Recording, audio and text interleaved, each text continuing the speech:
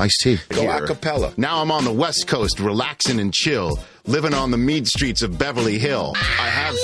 You way better than a lot of rappers that are making records right now. She is Olivia Munn. Drop my name as much as you can. By the way, I am a first-class name dropper. The great, legendary John Madden, and then on the phone, Steve Mariucci. I mean, that's the thing. You watch a guy. Wait a minute. You're playing. It's Mooch, how did you sniff that out so quickly? I sniffed that out. In the NFL, the torch, like a perfect spiral, is passed from one generation to the next. Got it! Touchdown! It's the same way at NFL Films, where the keepers of football's eternal flame make sure that the spirit of the game burns bright forever. Welcome to the latest edition of the Rich Eisen podcast. It is post-week 2 of the 2012 season. Another spectacular week of the NFL. Another exciting week in the NFL in which 20 teams emerge. 20 teams emerge at 1-1. That's an all-time record. This league is as wide open as ever. It's as exciting as ever. It's as controversial as ever. It's as dramatic as ever. It's as intense as ever. And it is as popular as ever. And in terms of the sport's popularity, it wouldn't be nearly as popular as it is if it weren't for Steve Sabol. And it is with great sadness that we pause and reflect and remember the great co-founder and president of NFL Films, who passed away on Tuesday, September 18th at the age of 69, just a couple weeks shy of his 70th birthday. Steve Sabol has passed away. And we're going to dedicate this entire podcast to his memory. And our regular podcast will come out later in the week. But we felt it's only appropriate to pause and dedicate an entire show to a man without whom this NFL network wouldn't exist, and by extension this podcast wouldn't exist. None of it would exist. The sport's popularity wouldn't be as great as it is, as I said. It wouldn't be on the Mount Rushmore of American sport, international sport, if it weren't for Steve and his dad and the way they've chronicled and portrayed the sport on film. I still can't believe that Steve Sabol is no longer with us. Chris Law, Chris Brockman, good to have you guys here. Yeah, Rich, good to be here. I know. How you doing, Rich? I know I grew up in Pennsylvania, and NFL Films originally started in Philadelphia, and then it moved to Mount Laurel, New Jersey. And I can definitely say the main reason I'm doing this is from watching NFL Films footage as a kid and growing up, and just being like, I want to be a part of that. And just a sad day, obviously, to lose a guy like Steve. He was definitely a visionary, along with his father. So. 50 years this coming week of the NFL season will be the first week without Steve Sabol's presence in half a century. Back in 1962 is when his dad got the rights to the NFL title game. And they shot it, and Steve was on the field, one of the cameramen, and then off they went. And his dad went into the Pro Football Hall of Fame last year, and Steve presented him, and that was essentially the last time Steve's been seen in public. It's the last time I saw him, and it was just in March of 2011 that it was announced that he had cancer. And it was just a couple of weeks after his dad was elected into the Pro Football Hall of Fame, where Steve was at the Super Bowl. This was in Dallas. And Steve, I guess, collapsed on a podium at an event in Kansas City. And everybody here was hoping, it was just a momentary issue for him. And we were all shocked to hear that he had cancer. And I've never met more of a raconteur in my entire life, a walking encyclopedia, a man who was a natural-born storyteller. And you could ask him about anything in the last half century of the NFL, and even before that. And he knew it right off the top of his head, right at his fingertips, and would tell you 10 stories, 15 stories about that. One story after another would beget another great story. And you could tell how he became as successful as he did with his dad. They just loved telling stories, and they loved movies, and decided to make movies out of football. We take it for granted now. but it was innovative. It was groundbreaking back in the 60s, and then what he did with Facenda and then the music. Oh, those great NFL Films present shows. Sure. He's the author of The Autumn Wind, too. He wrote The Autumn Wind as a Pirate. The Autumn Wind as a Pirate, yeah. He went to Colorado College, played football there with Bill Parcells, by the way. Wow. I don't know if I knew that. I don't think I knew that. I knew he went to college. I didn't know he played And with Parcells. he's an artist. Have you been to the Taj Mahal that they've built in Mount Laurel, New Jersey now, right? They have been his open collection there. I haven't been. But every space in that building has either a photograph of a football player, right, or a scene from the NFL. Any non-football related wall hanging is a piece of Steve Sabol's pop art. Yeah. He was a pop artist. Wow. And a couple of years ago at the Super Bowl, he had at a gallery. I believe it was in Tampa, maybe. He had a gallery. He had a showing of his art. Yeah, he made like a coffee table book out of it, I think. And so it just he's just one of the more fascinating individuals. And when I wrote my book on Total Access about falling in love with the NFL, coming from ESPN, really being a baseball guy my whole life, and falling in love with the NFL and becoming fortunate enough to be right at the center of the NFL universe, going from event to event to event to event for the first NFL. For the first network that is dedicated to the NFL every single day, 24/7, 365, there was one guy I wanted to write the forward, and I called up Steve Sabol, and he said, no problem. And within 72 hours, there it was. An incredible forward. So he passed away at the age of 69 on Tuesday, and I went on the air on the network and anchored the coverage. And one after another, as you might imagine, we got some NFL luminaries on the phone. We figured we'd replay some of that for you, and maybe some of the interviews that Sabol's conducted in the past on NFL Network. Yeah. So let's get right to that. Steve Sabol, may he rest in peace. Michael Lombardi, who joins us on the phone right now. You've known Steve forever and a day, and you also spend most of your time working for this network at NFL Films. Is there any way you could put into words how Steve's coworkers and extended family members feel today upon hearing this news? Rich, when you walk around the NFL Films library and you were in I call it a working museum, because each picture on the wall has a Steve Sabol symbolic memory to it, and he put each picture there, and every day you're reminded of his genius, his talent, his unbelievable passion for football. I would love passing him in the halls, and we would stop and have a 5-minute conversation about the history of the league, comparing an old player to a new player. I mean, he was just an amazing mind in terms of football and a creative genius. And every day when I walk into that office, I take a picture. I try to post it on Twitter because they're unique. They're situated in a setting that he wanted them to be situated in. And it's a huge loss for all of us here in the NFL family, because he was truly a part of the creative process that was made this league so great. And we're seeing footage on the air right now throughout the years, Michael, seeing Steve behind the camera. But so many of these pictures that we're seeing right now have Steve having a smile on his face. Yeah. It's just his personality was infectious. It was more than just what he did, it was how he did it as well. And I'd love for you to speak to that, if you don't mind. Oh, no, he really was a very funny man. You would come down to tapings, whether it was inside the NFL, whether it was doing a show for NFL Network, regardless of what it was, he was always in the dressing room. He was always there to liven things up, and he always had a good story to tell. There's not a time that I talk to Bill Parcells on the telephone where Parcells doesn't ask me about Steve Sabol and his funny personality, or they reminisce about the times when Bill was at Hastings College and Steve was in Colorado College School of the Mines, and he would talk about those days, and you would laugh genuinely. And his memory and his recall and his unbelievable personality was always a part of the room, and you could feel it every day. You can still, even though Steve hasn't been to work in a while at films. His personality's there, his presence there, and that will never go away. That will never go away. He's laid the foundation for what NFL Films is and will always be. And you mentioned Parcells.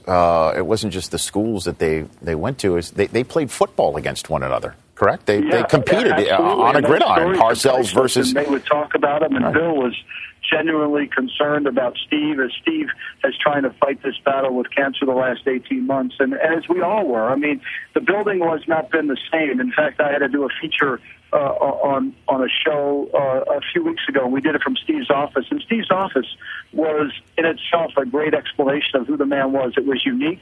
It was filled with personality. It was completely different than any office in the building, but yet it had his memories in it, and it was just great to be in there and feel his presence once again. And that was part of the cruel aspect of his brain cancer, is that after he had his seizure, I mean, words did not come easily to this man, and that's not the Steve Sabol that all of us basically fell in love with. You know, I mean. He's one of the best storytellers in person that I have ever met. Just the way he tells a story and how one story always begat another story and another story. A walking encyclopedia for not just sports, but pop culture as well. Films. You could just talk films with him that have nothing to do with sports. And Rich, that's the beauty of NFL Films. I mean, you come down there, there's Japanese movie prints. That's right. There's the Patton movie print. There's movie prints all over the building because that's what he loved. In the old building, which I used to love to go to before we moved to this new one, he had a diner because he loved Jersey diners. So the cafeteria was made into a diner, and it was all his personality. And he was incredibly talented. I mean, just his transition from being behind the camera to on camera was so smoothless. He could host any show, and you felt very comfortable with them, and his questions were so good, and they made you think, and you better be prepared for anything that he brought. I mean, he is truly a unique person. He will be irreplaceable, and I know we all are replaceable in our jobs, but whoever takes over for Steve at NFL Films has huge shoes to fill because that mind is unreplaceable. And as you said, the brain tumor really caused that, and that's what really hurt at the end because he couldn't communicate with all the people he truly loved. I know, and it occurred mere days after his father was elected into the Pro Football Hall of Fame at the Packers-Steelers Super Bowl in Dallas. And that was one of the final public appearances that Steve ever made before that happened. And it was such a happy day for him and Ed and Blair and the entire Sabol family. That was such a big day. And then he was there at the Pro Football Hall of Fame last August as well, presenting one of the great, I mean, setting the bar for a presentation video as high as it possibly ever can for any future Pro Football Hall of Fame inductees. That was the talent of Steve. I mean, his talent was, he was a wordsmith. He really was. He had ability to craft words and put it into ways we could all understand it and feel humor and feel entertained as well. All right, Michael Lombardi, please send our best to everybody that you may see over in Mount Laurel, New Jersey, from all of us here out at the NFL Network, where, again, we wouldn't exist, let's be honest, if it weren't for NFL Films and for Steve Sabol. So please pass along those words. Thank you, Rich. Sterling Sharp, who has spent so many days is a member of the television medium himself at NFL Films. Sterling, you're on the phone right now. Sterling, I'd love to get your thoughts here on this horrible news.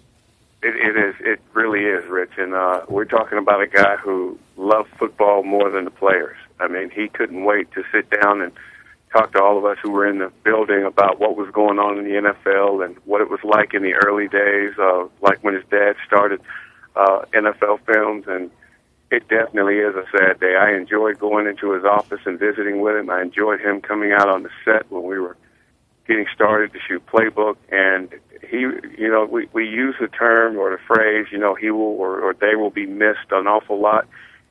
It's going to be really hard to replace Steve Sabol, and he truly will be missed by all of. I know all of us who worked in that building week in and week out during the season, and those people who knew him way before I did. He is truly going to be missed. And Sterling, in this business, the transition from the playing field to television analyst, so many players attempt it. So many players would like to attempt it, and few have been able to succeed, certainly as well as you have.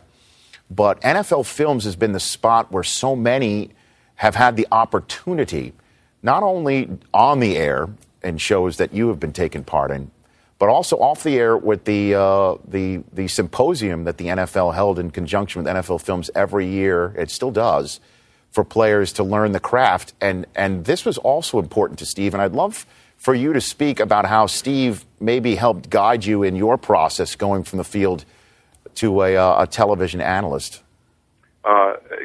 From broadcast boot camps to the entities that you just mentioned, Rich, Steve was instrumental in just being able to get players to understand, hey, you played the game, but relay it to those of us who love it, who love our favorite teams and our favorite players.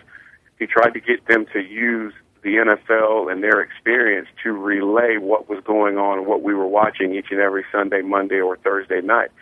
And what I loved about his approach was he always wanted to make sure you put the game first and make sure you use your personality to bring out your passion for the game, your passion for the play that's been made, or your passion for the players. And that's going to be hard for someone else to come in and try and replicate, because he was so good at it. Never a bad day around Steve Sabol in my life, and being in NFL Films for 9 years. Never a bad day. And the one thing about the building, NFL Films, and what he and his dad were able to do for guys like us who, we're kind of get wrapped up in what we're doing and when we were doing it, and having played from 1988 to 1994, the history of our game is in that building. I mean, every Thursday through Sunday, I walk through that building and I see guys on the wall, and I see video of players who played in the 20s, 30s, 40s, 50s, 60s, and it is such a pleasure to be around that kind of history, because it gives you a better appreciation for what I'm doing on TV, gives me a better appreciation for what the players of today's game are trying to get done. And, Rich, it's just going to be hard for someone else to come in and try and replicate what Steve and Ed Sabol were able to build. I'm telling you, it's going to be a very difficult process. One of my favorite memories, Sterling, we were on the air, just a couple of months. And this is early 2004. We went on the air here at a network in November of 2003. And I was walking from one side of this complex to another here in Los Angeles. And I'm walking out one of the office doors, and in comes Ed Sabol, unannounced, just strolling through the office door, saying, I'd love to see the place. Is there anyone who would show me around? and as I found out, being part of this organization week after week, month after month, he was only doing what so many people in the NFL still do and always did at the NFL Films building, which is drop in like it's just their home. And the Sabols welcomed anybody from the NFL. Just come on in. You want to watch film, come on in. You want to talk ball, let's talk ball. It's truly indicative of what the Sabols as a family and as a business operation is all about. Anybody, you just mentioned people just dropping in. Anybody could just drop in at NFL Films at any time. You're exactly right. And, the thing is two things I can remember right quickly is when you go in the NFL Films and you're around Steve Sabol for any amount of time, you find out that the NFL is not a job. It's not this big power broker. It's a celebration of sport. It's a celebration of athletes. It's a celebration of accomplishment and achievement. And, if you look at all the Emmys on the wall, you look at all the pictures, you look at the history of our game, it is a celebration of what the National Football League is all about. And I got a chance to spend some time with Steve and Ed. I was sitting next to Steve, as a matter of fact, at the jacket ceremony for his dad, where my brother went into the Hall of Fame. And same year. Being able to look at his face and being able to talk with him about, how proud of a moment it was for his dad and what his dad went through to get that NFL film started, and all that the history and the stories that he and Ed were sharing. It was truly a pleasure, and I never thought that a moment like that, I'm there and trying to celebrate and enjoy an accomplishment that my brother was going through, but I got a chance to be a part of what the Sabols were going through, and it just makes working in NFL Films, going in that building each and every week, it makes it a little more special. Sterling, thanks for the thoughts. Hey, Rich, anytime, man. He's truly going to be missed. Thank you for coming on and giving your thoughts. It's Sterling Sharp, spending so many days after his stellar playing career in Green Bay and the NFL Films offices. Steve Mariucci joins us on the phone right now. Steve, as a coach in the NFL for as long as you were, you no doubt had so much contact with Steve, wearing wires, and contact with NFL Films about its presentation of you and your teams. What was it like dealing with Steve in that regard? Good morning, Rich. Morning. You know, I think I could speak for a lot of coaches, and we all sort of went through the same thing with Steve, and it took some time, a short period of time, before you could really understand what Steve was all about. And I'll never forget the first time, Rich, that I got asked by Steve to be wired as the head coach of the 49ers, and I was very reluctant to do that. I hadn't been wired before, and I said, well, geez, okay, I'll do it, but I don't want the team to know that I'm wired. Let's keep this secret. And he says, we got you covered. And so I was wired up before the game in a private room. The cameras were never close to me. They were on the other side of the field. And he said, Steve, just be yourself. Just don't even think about us. Coach the game, and then we'll take the wires off when it's all over with. And I said, okay. And then there was, you know how emotions fly during the game, and I probably did some things or said some things that I didn't want aired. And Rich, I remember calling him the next day, and I said, hey, Steve, you got to do me a favor. I think I might have cursed or something like that on the sideline. Can you not air that, please? He said, Coach, just remember, we are not here to make you look bad. You're going to have to trust us. And we're here to promote you, to promote your team, to promote the National Football League. And you can trust that we will always be on your side and make you look as good as possible, and we'll have some fun with this. And it started off that way, where you had to trust him and trust NFL Films in doing what they do best, and it forged a relationship that we had where I never had to worry about, once I mic'd, hey, you're going to do some silly things on the sidelines or say things before or even after a game in the locker room, and he'll never air the wrong thing, or he'll never make you look bad. And, he became like a brother that way. You trusted him so much, and every coach trusts him in NFL Films. And I think that's a general statement around the league. Players and coaches just trusted that they would always do the right thing and make you look good. Well, I mean, Bill Belichick wore a wire for an entire season in 2010. Yeah, and he wouldn't do that with just anybody. Exactly. I mean, that just speaks to the level of trust that Steve Sabol has achieved or did achieve or did earn. He earned it, yeah. You gain respect and you earn trust, and over time. And I've never heard a coach or anybody say, "Hey, God, I wish they wouldn't have aired that." You know what I mean? I've seen it for myself with other networks where I had a real problem with some of the things that they might have aired. Never once NFL Films would pose that problem. Let me tell you another story, Rich. Please.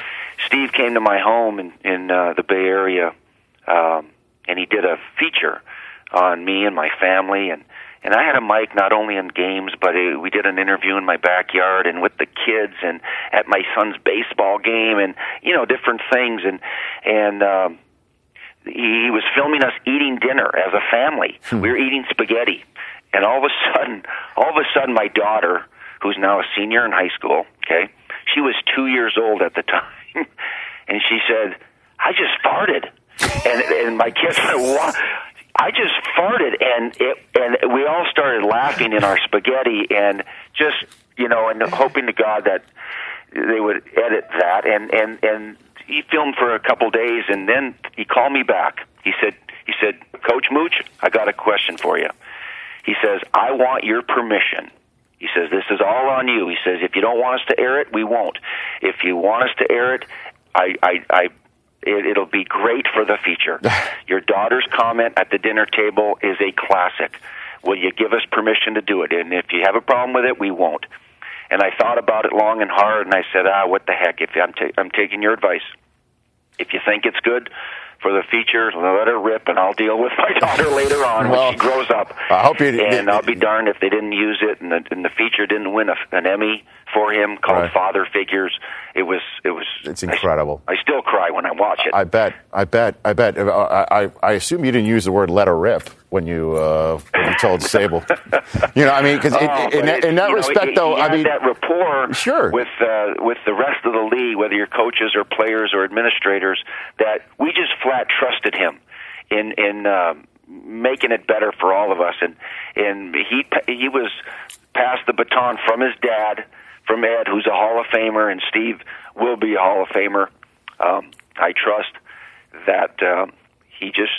But I think celebrated everything that we've done. What you're touching on, Steve, is something that I'm glad we're bringing up. Though, is the fact that sure, NFL Films with the Sabols have lionized players and put them on a pedestal as heroes, and all of us who are fans of the NFL look up to all these players and call them heroes, and many of them do heroic things on the football field. But they're also human beings, people, and Steve wanted to make sure that the human element, to humanize everybody in the game, is just as important, and that's why he probably said to you, "We got to use this line from Brielle." You know, I mean, probably that's probably what his mindset was, right? Yeah, there. He could see things that we couldn't, and you know, he knew what the fans want to see, and something that is off the field, you know, from the cold games in Lambeau Field to the sideline to the great replays, and that's all well and good. We love that, but there's so much more to football. There's so much more to the moving parts, to the people and their lives, and to a point where he had a mic on now Ray Lewis for the year, and Bill Belichick for the year. It went from begging Vince Lombardi to put a mic on, or Hank Schramm back in the day, where the early Super Bowls, where it hadn't been done before, for guys now wearing a mic for the entire year. And the only people that would do that are people that say, I trust that you will do the right thing and air the right things to make this not only interesting, but you know, where hey, it promotes my family and the game of football and everything about us. And so we owe so much to the Sabol family, and his legacy will live on forever. Yeah, he even got George Allen to wear a wire. Remember that? That's one of Steve's favorite stories that he would tell. And you've seen it too, is that he even got the hyper superstitious George Allen to wear a wire, and when the team was having that's right, he had a poor first half. There's NFL Films footage of him running into the RFK dugout to go run in and take the wire off because he thought that's what was jinxing him. I mean, this is and I mean, back then, you know, 40 years ago, you're talking about there was not enough track record for these coaches to say, hey, you know, everything's going to be all right. You know, now after year in and year out of watching their work, you know, it's easy for a new coach, for Joe Philbin to be, hey, you want to be wired? Hey, I'd love to be wired because I know you're going to make this come out all right. Mm-hmm. But back then, boy, they were just having to say, hey, I trust you, Ed Sabol. I trust you, young Steve, and we'll find out if this is worth doing again. Steve, thanks. Appreciate the thoughts. Thanks, Rich. We'll see you in my Charlotte. Condolences to the Sabol family. Want to pause for a moment from our NFL Network coverage on the day that Steve Sabol passed. The first time I ever met Steve Sabol and interviewed him was at the Emmy Awards in New York City in 2003, when Steve and his father, Ed, were honored by the National Academy of Television Arts and Sciences for, quote-unquote, revolutionizing the way America watches football and setting the standard in sports filmmaking. It was a Lifetime Achievement Award for Sabol, for the Sabols, who are used to receiving Emmys, over 100 combined. for them. But in terms of Steve, he received 35 of the 100 Emmys just by himself for writing, cinematography, editing, directing, and producing. Nobody else in the history of television, history of the medium, has earned as many Emmys in as many different categories than Steve Sabol. And that's one of those records that will not be broken. Sabol was a guest on this podcast a couple times, right? Chris Law, we had him on a couple times. We had him on twice, yeah. Right. And the last time was the week before we all headed to Dallas for that Packers-Steelers Super Bowl. And Steve was on pins and needles because his dad was up as a finalist for the Pro Football Hall of Fame, and everybody was feeling it for Ed. Everybody was pulling for him, but it was the first time where really everybody thought this is going to happen. Yeah, I think there were 23 cameramen wearing the high red socks. That's right. In honor of his dad. That's right. And at any rate, Steve, we got him on the phone. It was nice of him to take time. You know, it's no small feat, by the way, NFL Films covering a Super Bowl. I mean, it is a major, major undertaking. And he took time out to get on the horn and chat about the week that was to come, and, of course, about the history of the game. Here it is. I've been wanting to have him on all year long, and I held off to the Super Bowl. And what a perfect Super Bowl to have this man lend perspective on, with the team that's touched the Lombardi Trophy the most against the team whose legendary coach led to the trophy being named after him. And Steve Sabol joins us on the Rich Eisen podcast. And Steve, it's an honor to have you on, as always. Rich, great to talk to you. And a big week for your family, potentially, too, here. By the end of this week, Ed Sabol could be enshrined in the Pro Football Hall of Fame, Steve. This is something I'm sure your whole family's on pins and needles now. Oh, it is. Well, it's Rich, my dad to be in the 15 finalists. It's a culmination of a long love affair with making movies and the sport of football, and he combined those two loves, and he created a film company that celebrated and documented the NFL, and now you could say the NFL is celebrating him. And it's been a great week for him, a great 2 weeks for him. Everybody's excited. If it comes to pass, he's in the hall. That'd be terrific. But just to get to the final 15 is really great. Yeah, it's remarkable. Is this the first time he's ever been in the final 15? He's been in the final 25 a couple times, but this is the first time he's in the final 15. Oh, it's time. I mean, it's really remarkable that what this has become, Steve. Do you ever sit back and marvel? You're the king of perspective. Do you have perspective about your own situation? Yeah, it's in a way. I just think back to the 1960s when sports television was really a wilderness. I mean, there was no black and white, there was no replay, there was no slow motion. Everything was shot from the press box, and I've always said my dad was sort of like a Davy Crockett. He was blazing a new trail. And then instead of a coonskin cap, he had a closet of plaid sport jackets, and instead of a Bowie knife, he had a sharp wit and a keen eye for quality. Yes. And that's, to me, I mean, we never had business plans or anything like that. It was just 1 year. We just look at each other and say, God, can you believe we're getting paid to do this? It's unbelievable. And one of my favorite moments of working here over the last 7 years, I think we were just like 1 year old, or I think I've told you the story before, but right. We were 18 months old. I'm walking from the office. We have one office at the time here. I'm walking from the one office to the one set across the way here in our complex, in a way. And who's walking in but your dad? Ed just walked in off the streets just to say, "Hey, I want to see what's going on here." And he goes, he said, would you mind if I looked around? And I'm like, well, we wouldn't exist if it weren't for you. So let's walk around. With my dad, that the thing all of us remember, I think his greatest talent was his optimism and his enthusiasm, and also was encouraging risk. And I think you understand this, that to be good in this business, you need freedom. But there are two types of freedom. The freedom, to come up with an idea, to express yourself, and then freedom from somebody else saying, hey, well, that's a good idea, but we're going to change that. And that was the thing that we had, and that my father made sure that he maintained that. And he put quality before any other consideration. And we barely made a profit because of that, but we're lucky we had a commissioner who saw in our films a way to create an image for the sport and to promote the game. So it was a great time for a young film company to grow up in that period. Right. And is your dad coming to North Texas for? No. Okay. So he'll be staying put, waiting for the phone to ring this coming weekend. He's 95 years old, and I have to argue with him to put in his hearing aid. I mean, his wits are sharp, his mind is intact, but he just doesn't like to wear a hearing aid. And every time I tell Dad, I say, "Damn, will you put that hearing aid in? I'm tired of repeating myself." And he says, "You know why? I'm not going to put in." He says, "Young people have nothing to say, and old people just repeat themselves. There's no reason for me to hear anything."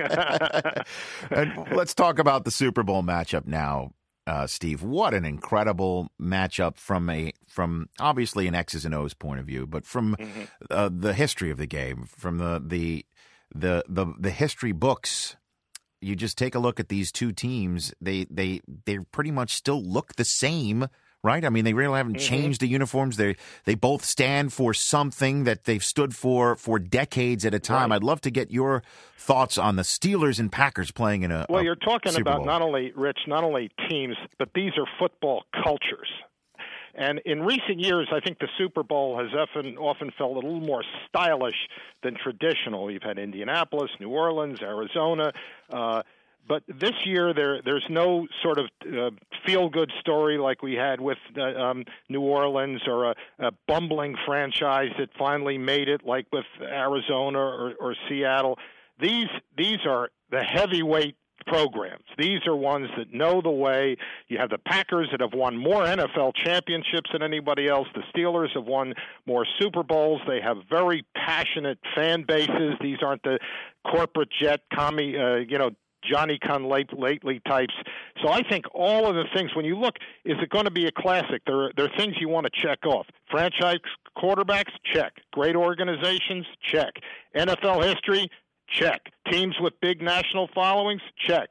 Game is expected to be a close one, check. You got all of these things, plus the Steelers barreling toward a seventh Lombardi trophy. So all of these things, people love storylines and narratives. So this one's got a great narrative for this particular Super Bowl. And of all cities for these two teams to play in as well, a lot of younger football fans may not have this significant strike them because, the Cowboys haven't really won they've won one playoff game since the mid-'90s. And, I know Dallas played Pittsburgh in the mid-'90s as well in a Super Bowl. But of all cities, for a terrible towel to be waved around or for the Packers to come in and hoist the Lombardi trophy, and it's going to be tough for Cowboy fans who remember from back in the day, wouldn't you say, Steve? Yeah, I think it'll be tough for Cowboy fans for that reason, Rich. But I think also, I think we'll get the biggest attendance in Super Bowl history. I think it was the Pasadena, that might have been the Steelers and the Rams in Pasadena that I think had 101,000. It was the biggest crowd. I think we're going to get the biggest crowd ever for a Super Bowl for this one. So it'll be for all those fans that remember the Ice Bowl and remember, the Packers used to deny the Cowboys every year, right? Back in the day. The '66 championship, the greatest game I've ever seen, the Ice Bowl. It was that 68-yard drive with the Packers across that frozen field against the Doomsday defense, to me, is still the most memorable moment of my 49 championship games that I've attended. That still I remember the most vividly, because to me, that particular game epitomized everything that Lombardi stood for, and that to me was still the seminal moment in the game's history. And what I remember is that being on the sidelines and my camera froze, and I was sitting there freezing my butt off, but I was cognizant of the fact that I was watching history. I was just thinking this was going to be the third straight championship for the Packers. So It was something that I still remember. Right. What would because we've been talking about through this podcast, even though this is more than yesterday's news, Jay Cutler. What would George Halas have said if he heard this whole dialogue going on with Jay Cutler right now in Chicago? Well, it's an interesting thing that's been going on with Jay Cutler, because to me it's something that's really tied into television coverage, because I don't think the issue is how tough he was or whether he was in pain. It's just the shots that people saw of him on the sidelines. He seemed so disinterested, detached. He wasn't there talking to any of his teammates. 20 years ago, nobody would have seen those shots, and nobody would have said anything about this. I mean, you take he wasn't playing. You have to feel the code of honor, the NFL code. He was hurt. He didn't play, and that would have been the end of it. But the image that people took away with him just sort of sitting there, disinterested, detached on the bench, that's the thing that I think's gotten everybody so fired up. It's hard for us to say how much, whether he was in pain or anything like that, but you could see he just didn't seem to be part of the team at that point. How many folks do NFL Films have shooting a Super Bowl this week? Not as many as you think, Rich. I mean, really? we just have 15. I mean, this is the easiest game of the year for us to shoot. Why is that? It's our all-pro team. I mean, we normally just have 3 guys doing a game, and that's really what. Now we have 15. This is our all-pro team. The only problem here is just going to be getting to the stadium. It's just the traffic. That's the biggest problem that we have. Filming the games, that's easy. Right. And how do you get the film out of there and up and running so quickly on television? Well, actually, one of my father's favorite expressions, when he used to have our meeting before the Super Bowl, he would always end up by saying, "Remember, guys, we got to flap." FLAP. That meant finish like a pro, and that make sure all the film is labeled. Maybe a couple cameramen stay around to see if there's any kind of closing shot that we can get on the field. Make sure it's in the boxes and everything, and then it's got to get to the airport. So that to us, that's one of the biggest things, is finishing the game, and then we got to get the film. We have a little Lear jet that leaves right from the airport, a very small airport. That night takes all the film right up here to Mount Laurel, New Jersey, and we start processing that film. There'll be 30 to 40,000 feet of film that we'll be processing beginning Monday night. And how soon will we see NFL Films footage from the Super Bowl then? Well, you'll see it on our show on Showtime on Wednesday. There'll be shots on the NFL Network probably on Tuesday, and then on Thursday we do a little recap that's on ESPN of a half-hour version of the game. It truly is amazing what you have and your dad have built. And I did this with you on our first ever interview at a Super Bowl 7 years ago now. NFL Network when we were in Houston. And I'd love to go through this again I even put it in my book, which, by the way, you wrote the forward for, which I couldn't be more thankful. And when I look at my book on the shelf forevermore, it says forward by Steve Sabol. I mean, it doesn't get any better than that, Steve. Well, so thank you. No, I want to go back to that interview. Sure.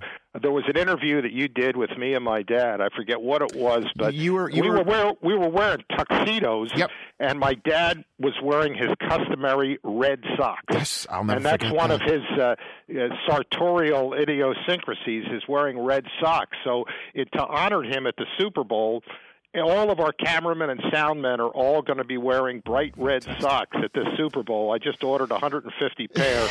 So, I'll wear it. You give me a pair. You give me a pair. Unfortunately, I'm covered by a desk, but I'll wear the red socks at the Super Bowl. I will make sure that you get a pair of it's called the world's softest sock, bright red, and that's in honor of my father. And all of our cameramen are going to be wearing red socks. Lock me in on that, because I'm also hosting Saturday night. I'm hosting the announcement of the Pro Football Hall of Fame class. That's right. So if in case I'm knocking on wood right now, this all happens, I'll bust out the red socks on the spot, Steve. Okay, I will make sure we get that to on you. the That's spot. A great idea. Because I remember that interview. It was right before you and your dad were honored for the Lifetime Achievement Emmy. Right, that's where it was. In New York City, and I'll never forget that. That's right. But I want to go through this with you while I have you on the phone right now, because we did this at the Super Bowl 7 years ago, and I wrote about it in my book. So we'll go through this again, because all of us here at the network, we put in a hopper a question. What do you want to ask Steve Sabol when he comes on? It was the first time you were on NFL Network in an interview setting, and on the producers, and we all got together, and I fired rapid fire to you. So I'd love to see if you have any new answers to these questions. The smartest player you ever met was who? The smartest player, Fran Tarkenton. Mm-hmm. Mm-hmm. And still to this day. No question. Why was he the smartest player with football or with life or with? I mean, Fran Tarkenton had a whole big picture on not only football but a life. His father was a minister, so I thought if it comes to football, I'd say Peyton Manning. Yeah, in terms of just the football X's and O's, Peyton Manning. Mm-hmm. What about coach? What about coaching? The smartest coach, Sid Gilman. To me, his strategy, he set up the framework for the modern passing game, and maybe Paul Brown. I mean, Hallis to me was the George Washington of the NFL. Paul Brown was the Thomas Jefferson. He gave the game a structure and a shape, and you could also say he was also the Einstein and the Marconi of the game as well. So maybe Paul Brown would be my answer. Who would Vince Lombardi be in that? Well, Lombardi was a motivator more than anything else, and I think with Lombardi, he is the patron saint of pro football, and he's one of those rare people who are as good as his legend. And his presence was so strong that it still lives. And whenever and wherever anybody competes, his spirit still summons up the best we have to offer. What would he say? I asked this of Bart Starr at the Super Bowl in Detroit, Super Bowl 40. What would Lombardi say if he knew that his name was on the trophy that gets handed out to the champion every year? What the hell's going on out here? He would be very because the trophy is Rich, is a symbol of excellence, and everything that he did was pointed toward the pursuit of excellence, and the fact that this trophy, which is the symbol of excellence, bears his name, is I'm sure he would be very proud of. Who's the dirtiest player you guys ever caught on camera? Well, Bucko Kilroy was very dirty. Dirty's a tough. I'm trying to think of someone who was really dirty, but I think of hard hitters as well. There was Cliff Harris of the Cowboys. That's a question. When it comes to hitting, Dick Butkus, but he wasn't dirty. Never he was dirty. A force of unmanageable proportions. But the way he tackled anything that was loose, if it was a chin strap, if it was a knee pad or an arm pad, anything that was dangling, he'd rip off. And because of that style, I remember asking John Brody, and we were interviewing him, and I said, how do you prepare yourself when the season starts? And he said, I know that football season is approaching because I have this recurring nightmare. And the nightmare is that I'm playing, in Wrigley Field, and I'm playing in the nude, and everybody on the opposing team is Dick Butkus. And that sort of, capsulized what it was like, the way Butkus would tackle. Just anything that was loose, he'd rip off. Didn't you tell me Billy Ray Smith put stuff on his hands or something like that? He used to take that atomic bomb, right, and he would put it on his fingers. And in the first play of the game, his fingers would go right into the offensive lineman's mask. That's dirty. Right before the game started. Yeah, that's probably dirty. Who was the first coach you ever mic'd, or your dad ever mic'd? Joe Q. Herrick, head coach of the Eagles from 1964 to 1968. And he was the opposite, let's say, of a Bill Belichick. This guy was long-winded, bombastic, but in a very amusing way, in that the front half and the back half of his sentences rarely matched up. So you end up with all these weird mixed metaphors, like, he busted through the line like a bat on a hill, or that's a different kennel of fish. I mean, he had all these weird malaprops that if he was alive today, I mean, he would rival Rex Ryan as far as press conferences. Right. Who's the one person that you at NFL Films have had to bleep out the most? Well, Rex Ryan, without question. Yeah. Marv Levy was, and that's funny because there's a man who had a Harvard degree. Marv Levy. Really? You got to bleep out? A graduate of a William and Mary graduate, a degree from Harvard in history, But yeah, I mean, there were times when we had so many bleeps with Marv that you'd think it was like, some heavy equipment backing up the whole time. It was just beep, beep, beep, beep, beep. But he used the word over-officious, though. Yeah. I mean, like, so... I know he did, but he also used chicken bleep and right. And yeah, I mean, Marv was. I just think that he was so caught up in the game and so passionate that Mike Tice could be fairly profane.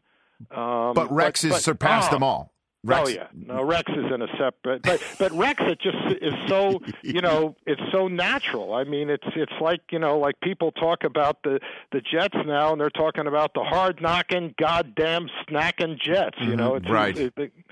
What about the best venue? What's your favorite place to go film? Well, I'm trying to think. I still think Lambeau Field.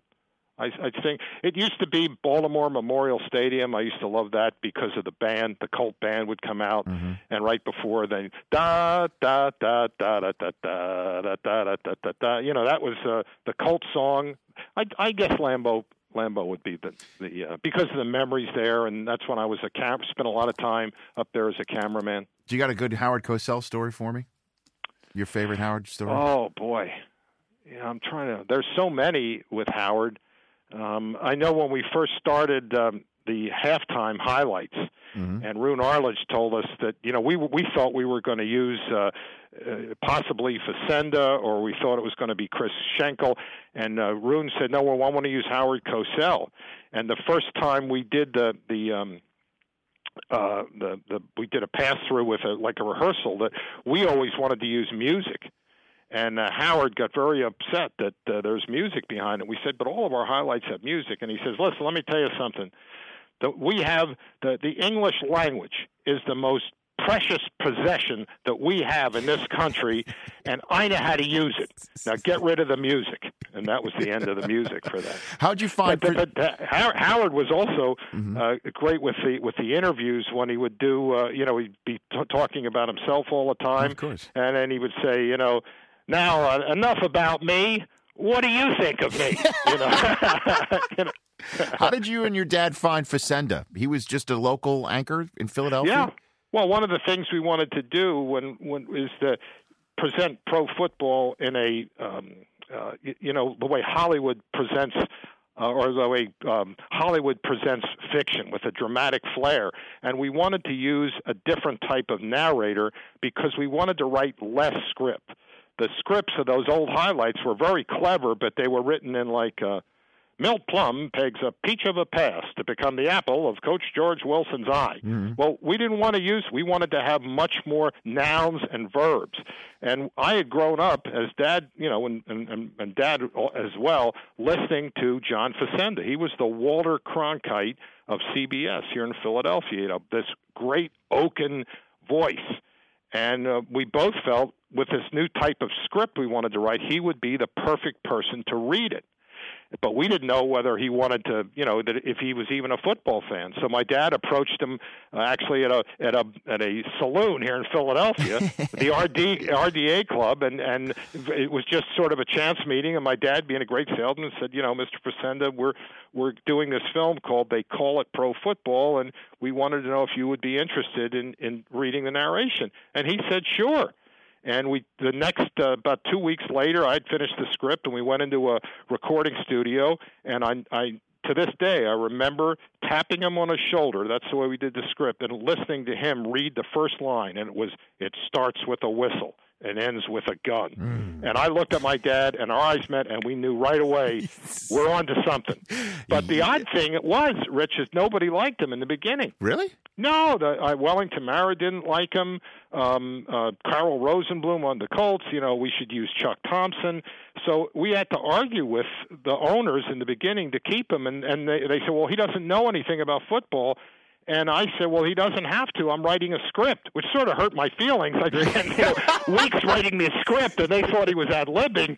So that was a little bit of a come. But then Pete Rozelle interceded, and he said, look, I think Ed Sabol knows what he's doing here. Let's keep this guy as a narrator. And then finally everybody got used to him, and he became the voice of NFL film. And is it true that there's some in a vault somewhere some outtakes of Facenda cursing up a blue streak? Oh, it's great. Yeah, absolutely. There's a great vault. There's a whole little about 2-3 minutes of Facenda cursing. But that's we always said if the Last Supper ever had a after dinner speaker, it would have been Facenda. So it would be very bad to have have Facenda cursing. But that exists somewhere. It exists. Oh yes. Oh yeah. I may have to stop by somewhere. Yeah. But, I'll deliver that to you with the Red Sox. I will take it. Hey, Steve, thanks again for the time. You're the best. Great. You are the absolute best. And I've always said it, NFL Network would not exist if it weren't for you and your dad. Your dad should be in the Hall of Fame. The man's 95. If not now, when? This is all the best. It should work out. All right. Thanks a lot, Rich. We're now joined by someone who's known Steve Sabol for many, many years, and one of the few people in this business whose Emmy Hall can come close to that of Steve Sabol. He is none other than Bob Costas joining us. Bob, thanks so much for joining us on this day, and I'll just open the floor to you on your thoughts on the passing of Steve Sabol. I'm sure many people have noted this already, but in addition to all of his accomplishments and his dad, Ed's accomplishments with NFL Films, I think those of us who know him really feel just the personal loss because he was such a good guy. Everybody loved this guy. They loved being in his company. He was a tremendous storyteller. He had a vibrancy about him. He had a real enjoyment of the life he lived and being around his friends and the work he did, and that enthusiasm never waned. So I think we'll miss him as a person. What he and his dad built stands for itself. I think he'd be the first guy to tell you, because he was modest, that it wasn't exactly art, but it sure as hell was high craft. They developed this in such a way that what they did was something that football fans looked forward to every week. It didn't just document the league, but it mythologized the league, it glorified the league. It was a huge part, especially in the 1960s and 70s, a huge part of the emergence of the NFL as the most popular sport in America. And just the way that they brought it into, I guess, the pop culture mainstream. I know you and I have had conversations about this before, about what films or NFL on film used to look like or is presented like, and it was nothing like what this current generation has come to expect out of NFL films. He totally revolutionized the way that the NFL was viewed. Totally revolutionized it. I'm sure that he would say that if you had to pick one, it was kind of the turning point. The way they documented the Ice Bowl game between the Packers and the Cowboys was just perfect, with John Facenda's voice, because the game did have an epic quality to it. It wasn't an exaggeration. It was a game of such high drama and had a certain mythic aspect to it to begin with, and then they just heightened it and captured it, and that was the turning point. And from there, things developed, and of course, as the technology and the sophistication of what they could do with their films kept getting better and better, then you'd see inside the huddle, you'd see the ball spiraling through the air in high def. It just kept getting better and better. But the basic idea of how you tell a story and how you dramatize a story, that was always at the heart of it. And one other thing that I think that Steve does not get enough credit for, unlike baseball, let's say, which is an everyday sport, and so some of the goofiness of it and the whimsical aspects of it are inevitably there because every game is not a spectacle and every game doesn't matter as much as every football game. Football can be kind of serious, and of course it's a violent sport and it has a whole kind of different atmosphere around it. But NFL films always made it a point to find the humor in it, the goofiness in it, the blooper reels, the little asides that somebody who is mic'd on the sideline tosses off, and it's just really funny in the heat of battle. They humanized it by sometimes taking it down from Mount Olympus and just making it funny.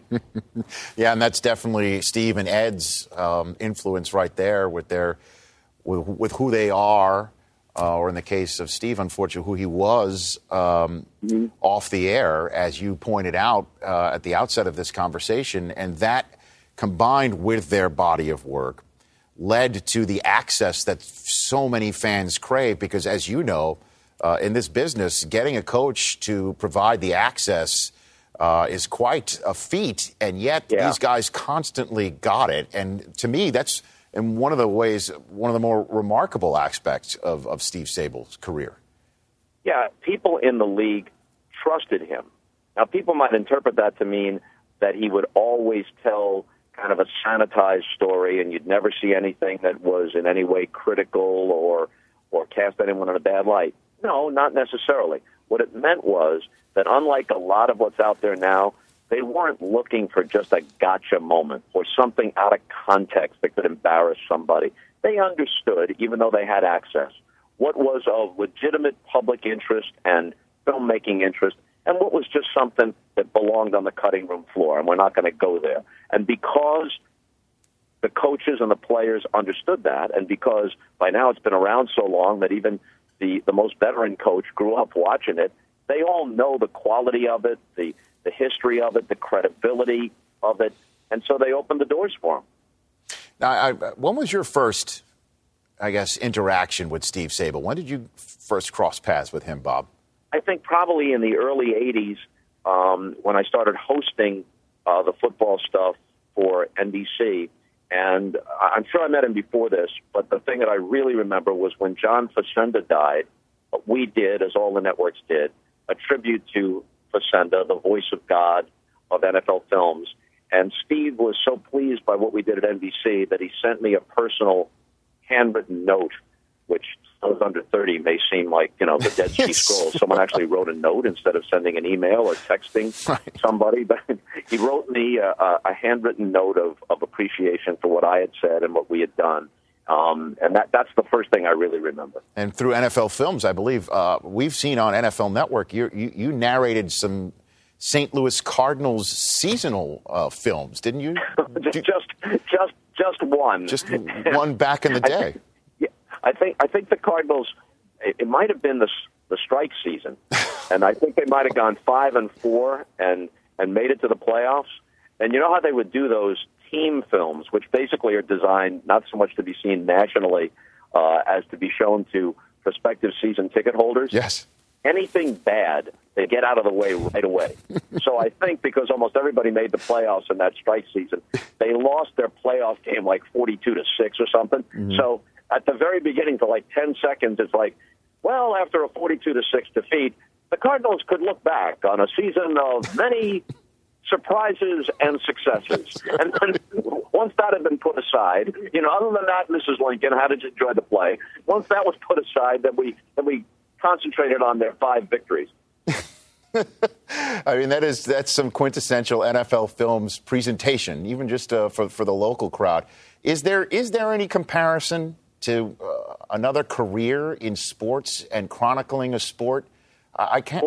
I can't really think of one, Bob. I mean, this is, when they say they broke the mold. I mean, there's Ed and then there's Steve, right? I mean, there's you can think of the great broadcasters, but that's a different thing. You can think of the great enduring broadcasters like Vin Scully still calling baseball, or Jack Buck through all those years in St. Louis, baseball and football both. You can think of that.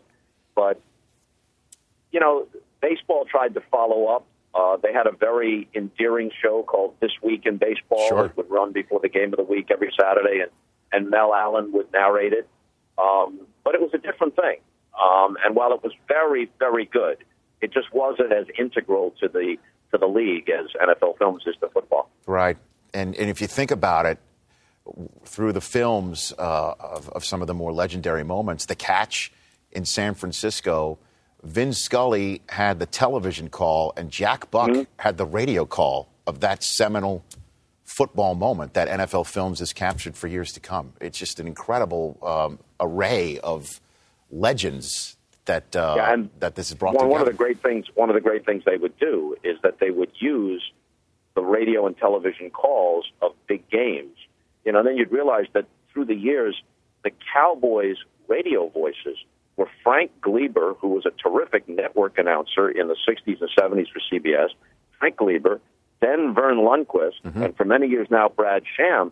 I mean, these are incredibly good broadcasters, and the way that NFL Films would use that you'd get both the network thing and the local perspective mixed in with their film coverage, which, of course, is different than the videotape of the network telecast. It was even if you'd seen the game from start to finish, you wanted to see NFL Films' treatment of it because you'd see something you had not seen. No matter how well the network covered it, you'd see stuff from NFL Films you had not seen and you had not known. How do you think, last question for you, Bob, in the years that you've chatted with Steve and known him, how do you think he'd most like to be remembered to a future generation that sees these films and wonders about the person behind it?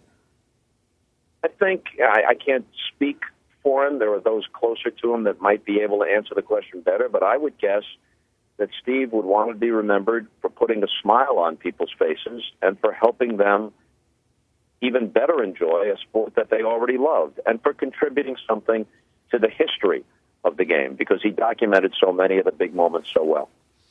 Bob, thanks for the time. We'll see you Sunday night from Baltimore on NBC for that big Week 3 game where I'm sure before the Patriots and Ravens start, just like every other place in the NFL this week, they'll have a moment to remember Steve Sabol. Yeah, they should. I'm sure they will. Okay, Rich, take care. You bet. That's Bob Costas of NBC Sports. I'd love to get the take of ownership now on the passing of the iconoclast, Steve Sabol, and the owner of the Dallas Cowboys, Jerry Jones, kind enough to join us on this sad day. Mr. Jones, your thoughts on the passing of Steve Sabol? Well, Rich, thanks for including me. I want very much to give my thoughts, my condolences to his father and his family. I really believe Steve was put on this earth to do this job and be a part of what he contributed to the NFL. I honestly don't know of anyone that loved or understood or appreciated the NFL more than Steve did. He was one of the greatest storytellers of our time, not just in sports, but any part of the American society. I've often said that they only throw ticker tape parades for war heroes, astronauts, and people that win games or championship sports figures because they're larger than life. Well, someone has to take these accomplishments, these people, and make them larger than life. Someone had to take the moment and turn it into a legend, and that's what Steve Sabol did for the NFL better than anyone. He could take 4 seconds of film and create a story that is remembered for a lifetime, and he knew how to amplify the moment, make it bigger than it really was. And so he was a precious asset, his life, his work, to football in the NFL because it does become bigger than life in its presentation. It may not really be that way, but that's the presentation of it. He could combine words, technology, music, snow, elements, human emotion, competition, and say something that left an imprint on people. The other thing he did is he liked to take fans, liked to take people where they normally couldn't go, behind the scenes, in the locker room, or in the huddle. In our case, he liked to come into a draft room and show some things that go on in a draft room and make it in a way that created even more interest in the game. And he created those memories for generations of fans. And on a personal basis, he inspired me.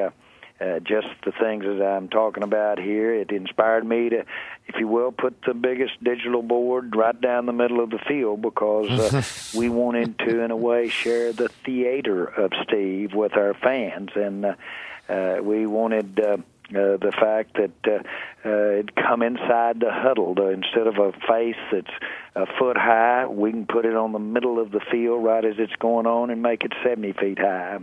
And that's Steve's style and influence. But he'll be missed, but he'll always be remembered because of his great contributions to what we do every day, and that's show all the nuances of our game. Well, the phrase "keeper of the flame" is being used a lot in regards to Steve Sabol.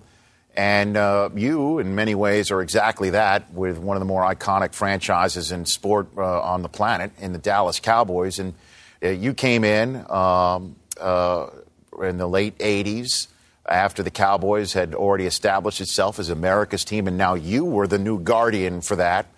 And I'd love to know what your first meeting with Steve Sabol was like.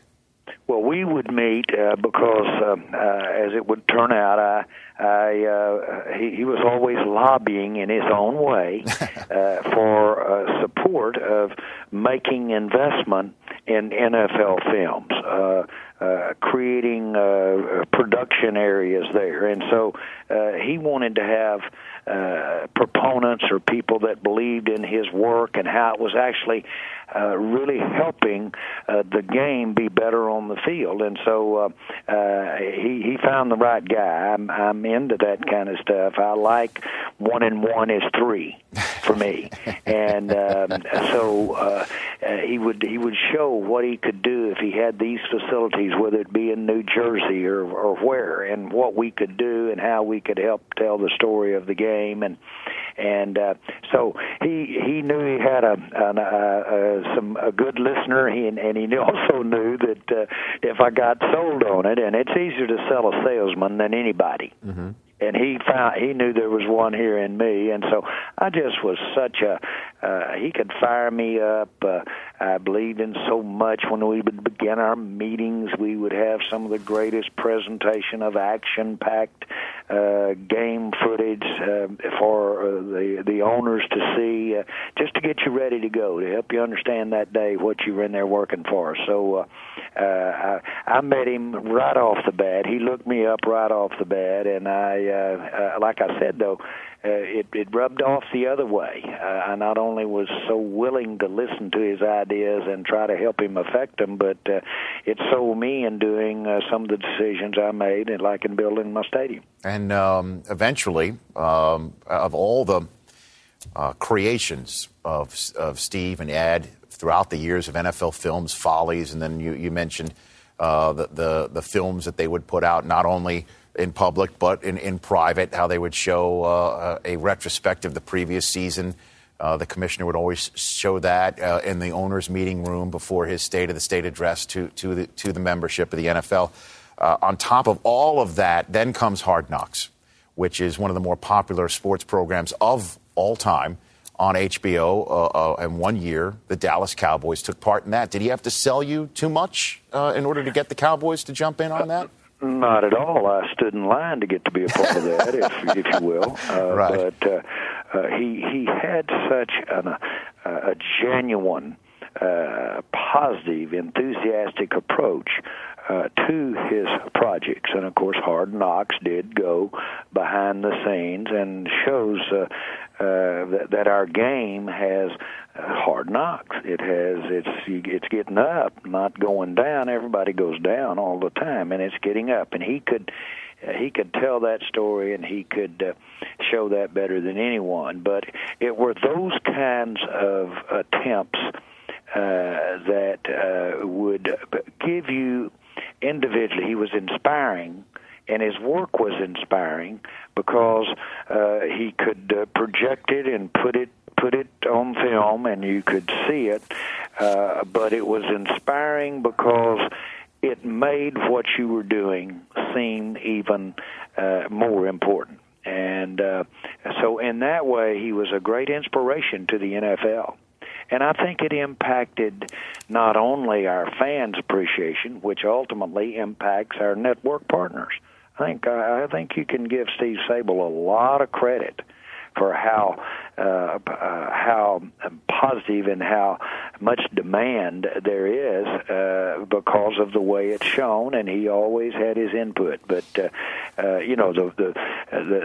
presentation of a play that has a lot of different perspectives. And so I can't tell you the times I sat down with him on what we do at our stadium and our screen there and said, give me your thoughts here. What can we do here to make this something that fans in the stadium can't see at home? Well, boy, you're talking about when he spoke listening, I listened. Right. And just think about it. I mean, the man's interviewed Tom Landry and Jason Garrett. You know, I mean, he's just he past, present, what he has stood for. There's just no way you can replace it, right, Jerry? I mean, there's just no chance. He had, there's of no course, way. a great roadmap, and he stood on his father's shoulders. There's no question about it. Many of us are here today where we are that way. I'm that way. I stood on my dad's shoulders. And his dad was inspirational, but I'm sure he would be the first to tell you that enthusiasm and appreciation, he just was so much, I'm going to use the word in my mind, this was my perception, he worshipped his dad. And boy, when you start out like that, but he influenced his dad. And so in that way, that's what you see. That's how Steve got here, a combination of being a part of the growth of this type of viewing of sport, of viewing the NFL, and he used where his dad came from, some of the groundbreaking things there, and became what he was. And so in that way, it's our dream is to be an extension of our fathers, and our fathers dream that for our sons. Jerry Jones, thanks so much for joining us on this day. It just feels in many ways, obviously, a day of mourning, but also a day of celebration in that regard. And I appreciate you giving your thoughts on that. As it should be, and boy, did he live it to the fullest. And I'm sorry it got used up on him, but it did. But boy, he left a wonderful legacy. Jerry Jones, thanks so much for calling. Thank you, Rich. You bet. That is Jerry Jones, the owner, president, general manager of the organization that the Sabols nicknamed America's Team. Joining us now from league headquarters in New York City, the longtime general manager of the Kansas City Chiefs and an even longer dear friend of Steve Sabol, Carl Peterson, joining us now. Carl, your thoughts on the passing of your friend, Steve Sabol? Well, there are too many of them to articulate, but what a very special, talented human being, longtime dear friend, obviously going back to the Philadelphia Eagles and when I was a young assistant coach and he was a cameraman. But we've had such great times over the years, and he has done, obviously with his father, but Steve has done so much for the National Football League and for our great game of professional football, and I'm going to miss him every day. Is that where you met him, on the field of play? Absolutely. Preseason Eagles game, I'm a young assistant coach. I went out to check out the stadium and got run over by a guy with a camera. It's true. We had some words at each other, and then became the closest of friends. And for the next 30-plus years, I considered him maybe my best friend. It was in my second wedding. We were bachelors together. We were married together. We traveled together. And he was always just so unique. I always referred to him as the Steven Spielberg of the National Football League. And I'm sure he loved that because he was as much a fan of movies, I think, as he was of football. I mean, he was a filmmaker, and it just so happened he happened to make films about football, Carl. I know it. And one of our golfing excursions in the summer, we went back to Colorado College, Colorado Springs, and this was the home of Steve Sabol, sudden death Sabol. 6 years playing football, which was probably a little illegal, and also watching movies. And that's when his dad called him and said, Steve, based on what you've been doing, I think you're perfectly the guy that I need here at NFL Films. And he came, and of course his contributions are legendary. And his personality would show up in his work too, Carl, wouldn't you say? Every minute of every day. Truly a unique guy. I would share with you one wonderful thought that I'll always remember. When I took the job as the president GM of the Kansas City Chiefs in 1989, he called me to congratulate me, and he said, now you must do me a favor. This is my best friend. I said, what do you need? Sure.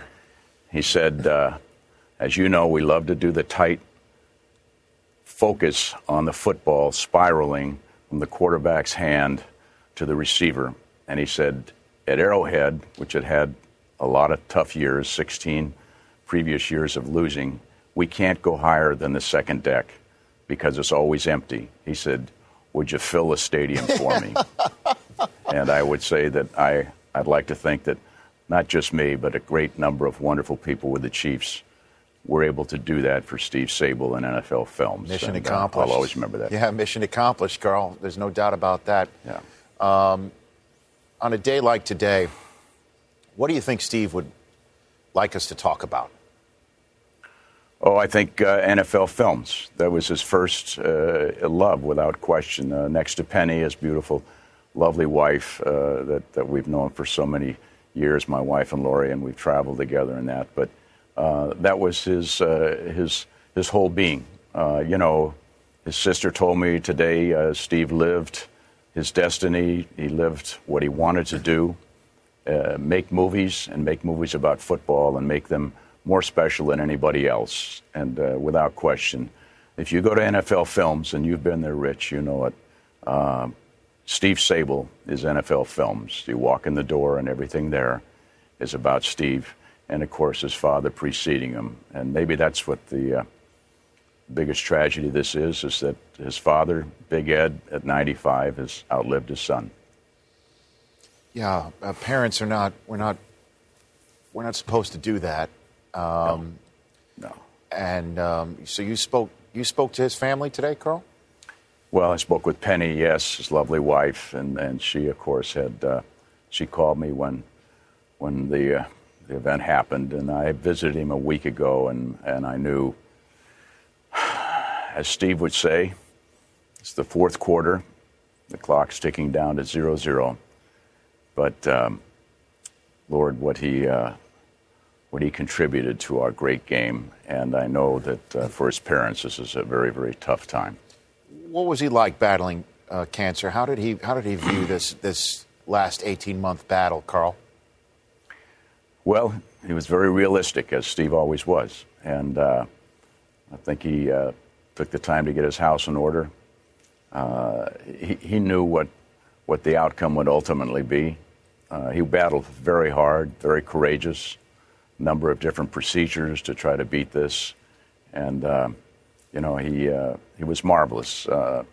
When this happened, unfortunately, 18 months ago, it happened in Kansas City, Missouri, and he was there to receive the Lamar Hunt Award at the 101 banquet, and it just didn't happen. But he did it graciously, with great class, as he would, and great humor. And I'll always love him for that. Special guy. What was he like as a traveling companion? What was it like being on the road with Steve Sabol, Carl? What was that like? Oh, it was a minute-to-minute experience, and a great one. Of course, he always had a camera or two with him. Did he? Yeah, I guess absolutely. You left the picture taking and the film taking to him, obviously, right? Absolutely. And he would say, Carl, it takes 100 pictures to get one good one, and he would take 300. But we had great times. Great person with people.